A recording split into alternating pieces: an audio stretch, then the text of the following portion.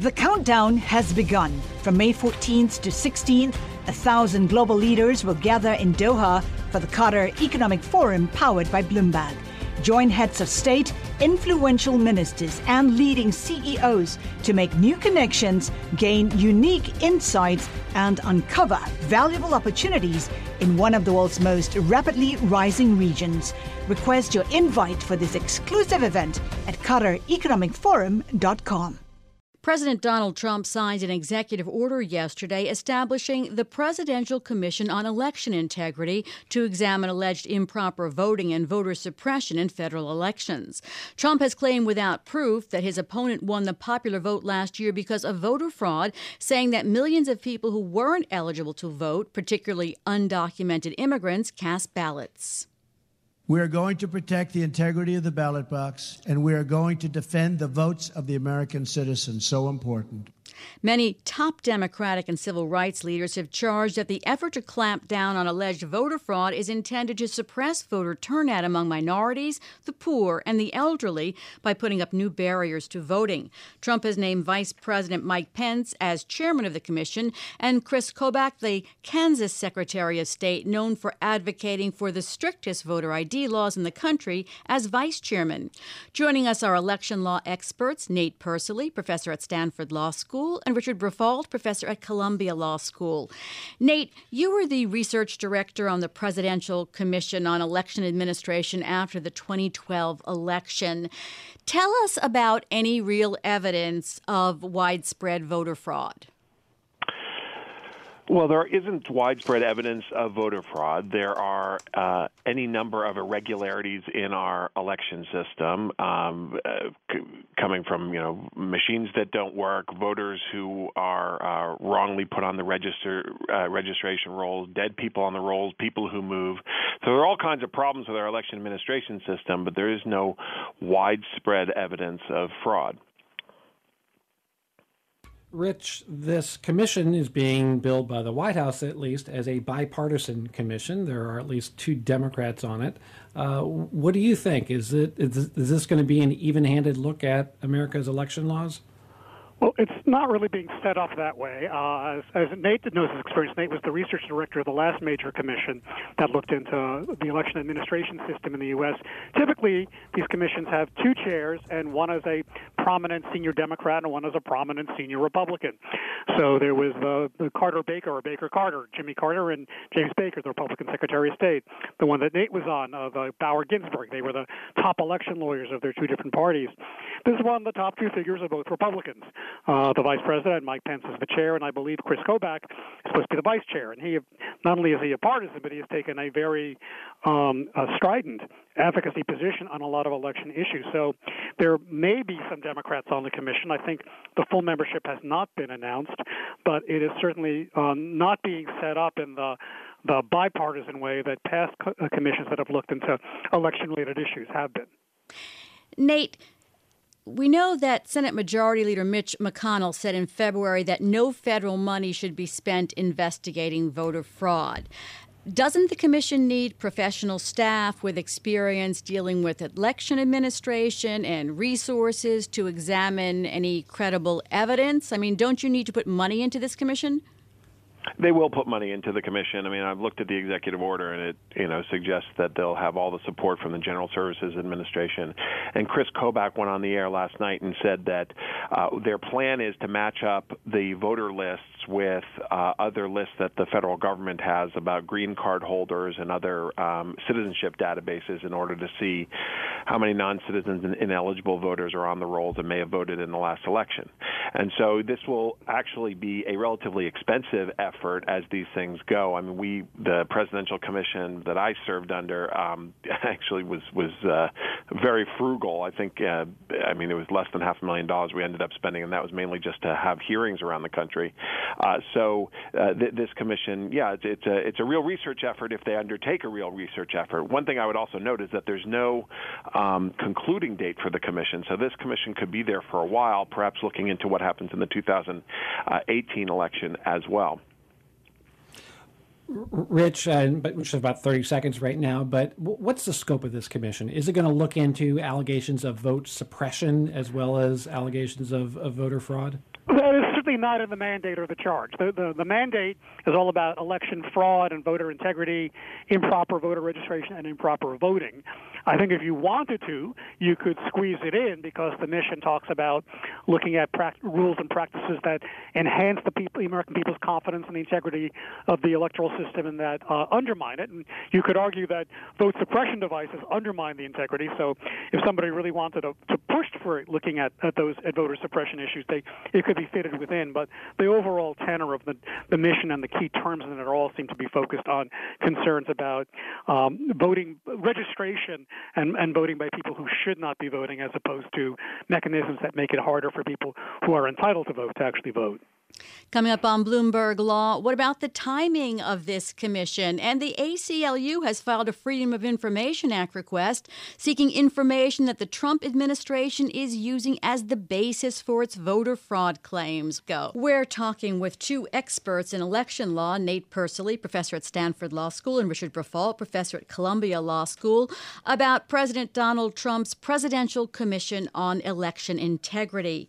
Nate, as I said, there were many top Democrats who came out with statements and civil rights leaders charging that this is an effort to really to suppress voter turnout among minorities, the poor, and the elderly by putting up new barriers to voting, such as voter IDs.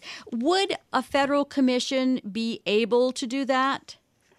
The commission itself won't be able to pass any laws, but it will make recommendations, perhaps of federal legislation. The commission I served under, we made recommendations principally to the states because that's where most election law is created. And so that was what we viewed as our goal and really tried to focus on the best practices from the states so that we could improve election administration and performance. But let me just, we have to pull away the veneer a little bit with this executive order and this commission, which is that we have to remember that this is reverse engineered in order to justify a tweet that happened in the wake of President Trump's loss of the popular vote. And so these people are appointed and their mission is to justify the idea that 3 to 5 million illegal votes were cast in the last election. And so you can't rip this commission out of that context, especially when the vice president is leading it and he has said that he believes that to be true already. Is the timing of this suspicious? Many people are saying that it's timed to take attention away from the Comey firing and the FBI.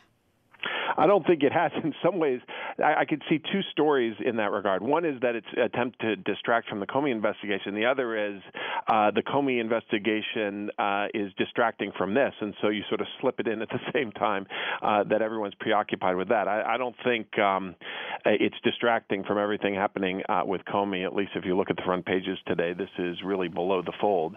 And, you know, this is something that's going to be going on and on over the next few years as they appoint new members and investigate the claims of voter fraud. Well, speaking of appointing new members and actually putting a commission together, Rich, we have a commission here that doesn't really have any, a full complement of members or a staff or anything else, and so it's not clear who's going to end up on this. Is there any what do you think the possibilities are that Democrats and independent election experts would be willing to serve on this commission, given the suspicions a lot of them have about it?